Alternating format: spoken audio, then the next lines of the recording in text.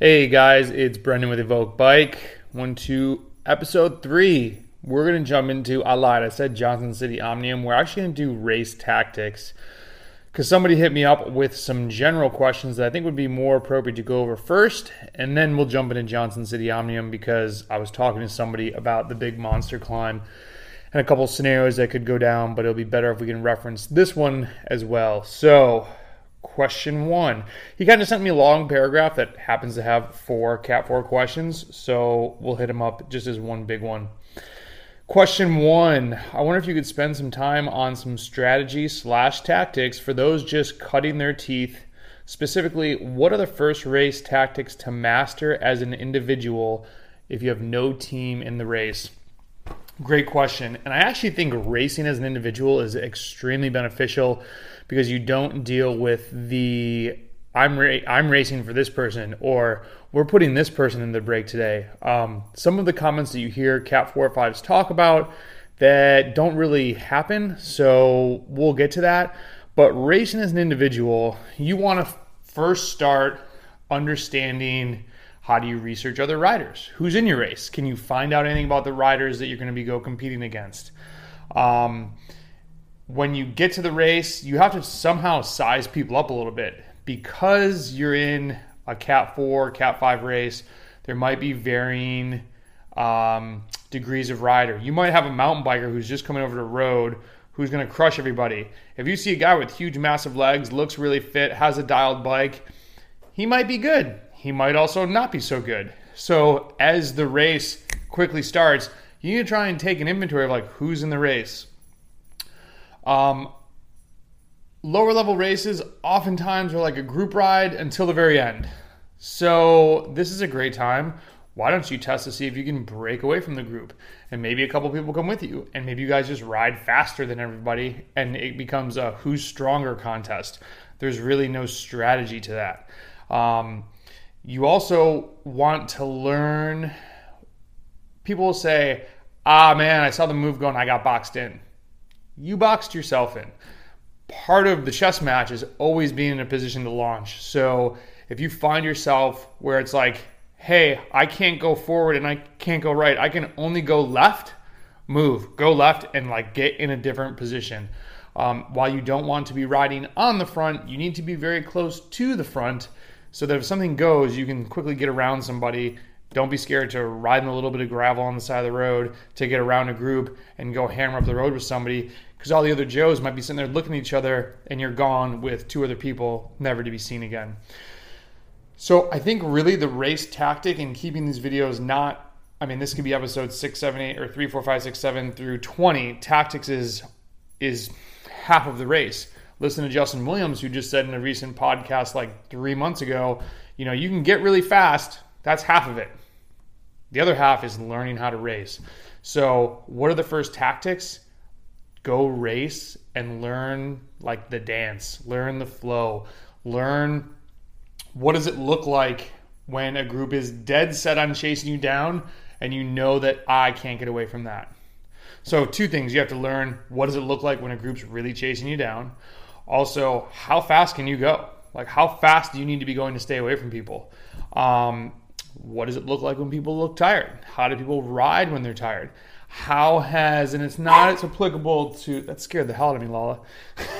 It's not as applicable to a shorter Cat 4 race, but did you watch how the guy was pedaling in the first 10 miles versus how he's pedaling now at mile 65? His face might say, I'm not in pain, but you're like, dude, you look like a mess. So there's a lot of cues. You just need to pick up on other people. You're watching everybody else. You're not watching your power meter. So hopefully there's 5 points in there that you can take some of those to understand racing as an individual. Question 2, new inexperienced team, which is all of you because you're Cat 4s and 5s. So if anyone says that they're an experienced Cat 5 team, walk away. Those are the guys that haven't been able to win. And that's not a diss, but they're a Cat 4 telling you everything about bike racing. That's getting medical advice from a doctor who failed biology. That would probably be bad advice. So, new, inexperienced team with wide degree of variability in fitness and experience. This is a big point. I hear new racers discussing this all the time after races, and most new racers have no idea what to try out there. So a lot of people don't try stuff because we're nervous about failing. We're nervous about going out and blowing up at the line. That's what you got to do. Bike racing, to get better, is checking your ego at the door and trying stuff, figuring it out.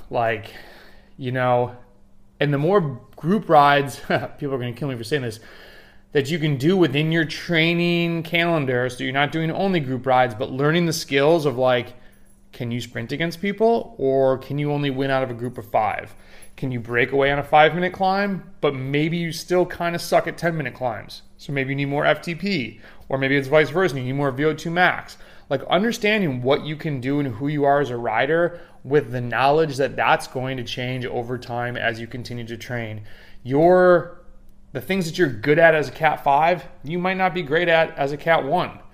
I thought I was going to be a climber because I just happened to be better at climbing than other Cat 5s in my local area.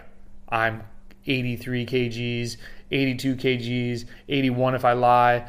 I mean, it's, you just got to understand that you're going to develop as an athlete. So continue to look at what can you get better at. When we talk about a wide and variable degree of fitness and experience, it's tough racing with people of different fitness levels, right? How are you going to pedal Johnny's bike for him? You can't. And so, maybe you can, I would more say you're not trying to help that person on race day so much as you're trying to help that person get faster, help them with their training, help them with their nutrition, but you can't force something on somebody. So you have to ask them, hey, what do you think you're missing from doing better in the race? Because we've all been on teams where there's one guy who gets dropped really early and you feel bad and it's kind of awkward after the race because they're like, how'd it go? And what are you going to say back? How'd it go? I saw you got dropped. That sucks, right? It's just, nobody wants to put the other person in that awkward position. So it's hard to race with them. That's just the plain and simple the way I see it. If you get dropped, you get dropped. You just got to put in the work. Different experience, that is one thing that you can do where if you're willing to, if you have a more experienced rider, and this is really more, I would say, of you're a master's rider and you're riding in a 1, 2, 3 group. I remember one of the first A races I did, 3 guys went up the road, and a guy from another team goes, you need to be in that. And I go, what do you mean? He goes, go. And I'm like, right now? He's like, go. And I was like, okay. And I chase these 3 dudes down, got in the break with them, with his teammate. We were all in the same club. We all wanted to help each other down the road to get better for bigger races. I ended up winning that training race. It was the first A race I'd won. I was on cloud 9. Mark Paris, thank you so much. I beat Brian Cardona. It was the highlight of my week. So if you can sit back and help a racer understand the flow that we're talking about in the dance, that's how you can help them. But if it comes to physical, if they're just getting popped, they're getting popped, right? You're not going to pay somebody back every time they get dropped. So hopefully that answers that question. Hit me up if that does not. That was number 2. Number 3, this is kind of similar. Most new teams have only a few, 2 to 5 guys whose fitness and skills vary dramatically between one another. True.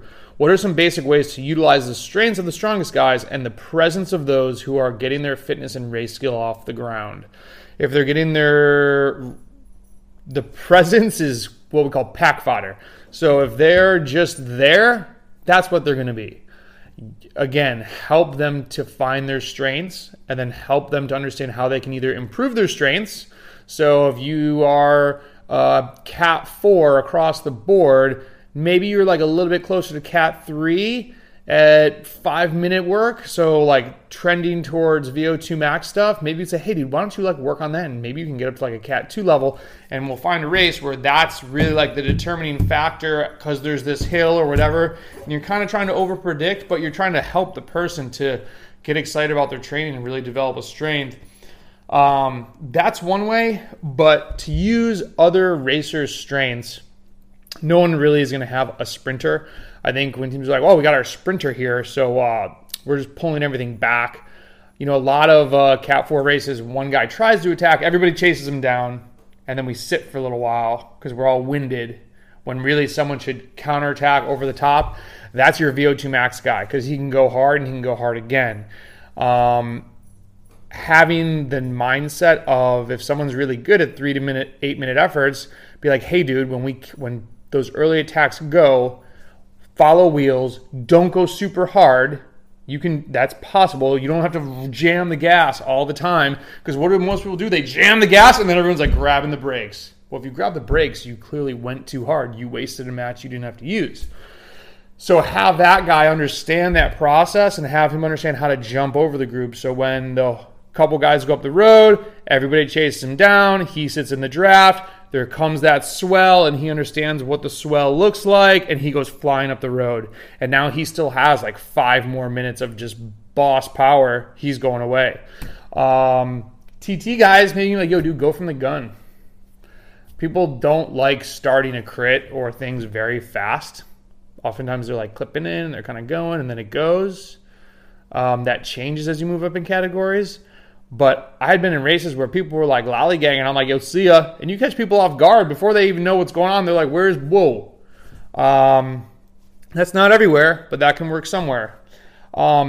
Really, though, that comes down to go race the race and talk about the race afterwards and think of where could I have done something different that would have helped my team with my strength. I think that, though, the big point is if you're just there and you're just getting your fitness, you need to get your fitness in the group ride, in the training race. Getting your fitness by racing is great. You'll do it. You're just not going to be a big contributor to the team, and you need to be okay with that. And don't be, if you're sour Johnny because your teammates are better than you because they've trained more, that's just what this sport is. It's putting in time. Don't be mad at them and don't feel insulted that you're not in the like, how are we going to win this thing conversation because you can't win yet. And that's okay. Put in the time. Put in the work. Like, that's literally what happened to me when I went to my first Cat 4 race, and I will never forget. It was a training race. I like got to move up from the Cat 5s, and I was like super pumped. And I was super nervous. And it was like lap 4, maybe like 35 miles in. I just watched the group ride away. I just couldn't keep up. And I was like, damn, maybe I'm just not as fast as these guys. And luckily, other people were like, oh, you just got to keep riding. You just got to keep training. Like, this is how this race went. And there's going to be these other races. And you need to train this. And you look into it. And you learn more. It's a really long journey. And everybody, I shouldn't say everybody, a lot of people want to get it in a year. And I silently laugh at them when they're like, I'm going to conquer the world in a year. If you can, that's amazing. Don't let me be the guy to hold you back. But if you don't, still be willing to put in the work the next year and the next year and continue to grow. All right. Okay, question 4. Usually for these new teams, and I like how I put them in parentheses, there's no real plan at all, which I'm actually okay with. They figure their chances are better because they have more people in the race, no coordinated attacks or field policing. And while we say field policing, blocking is not actual physical blocking. Don't be a D and just be like, can't get around me. That's not blocking. Sometimes they even chase down their own brakes, dragging the field back up to the front. Seems like a lot of simple mistakes with new teams. Everybody's trying to win. Nobody does well except the competing organized team. So I don't know if it's a competing organized team because I think lower category teams plan way too much. I've coached people where they're going into a race with 12 guys and like, well, I'm in the break this week, so everyone's riding for me. And I'm like, really? You guys have already mapped this race out. Now, granted, if you're super aggressive in a Cat 4 race, you can get in the break because you're just going to force the break. But a lot of times that now leaves 11 other dudes who are like, well, what do we do? Right? So if you don't know what he's talking about when it's field policing, your teammate goes up the road. What's going to happen eventually? Someone's going to try and hopefully chase him down. If not, it's going to be real freaking boring. Which does happen. But you're now watching for other people to go, and you get on their back wheel and just draft. And when they flick their elbow, you say, sorry, my teammate's up the road, and you get a free ride up to your teammate.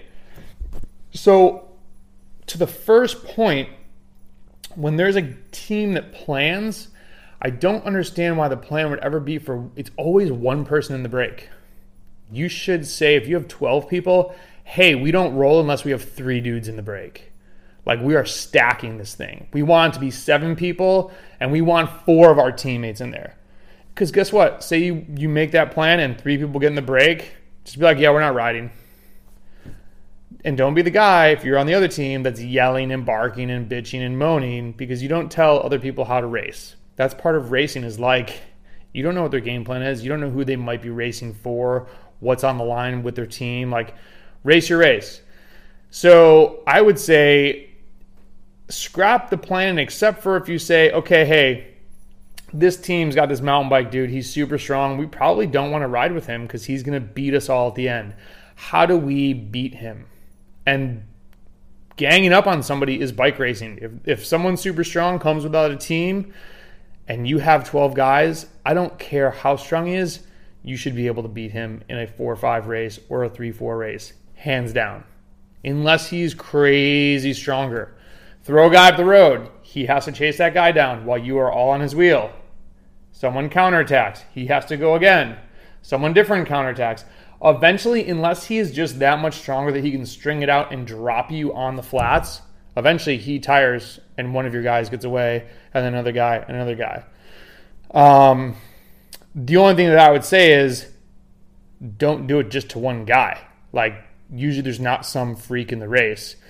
There's other teams. So other teams are going to send your wheel and counterattack you guys. So that's why bike racing is crazy, because everyone's trying to do that to everybody else. And when there's 20 different teams, there's a lot of stuff going on. It's a big chess match.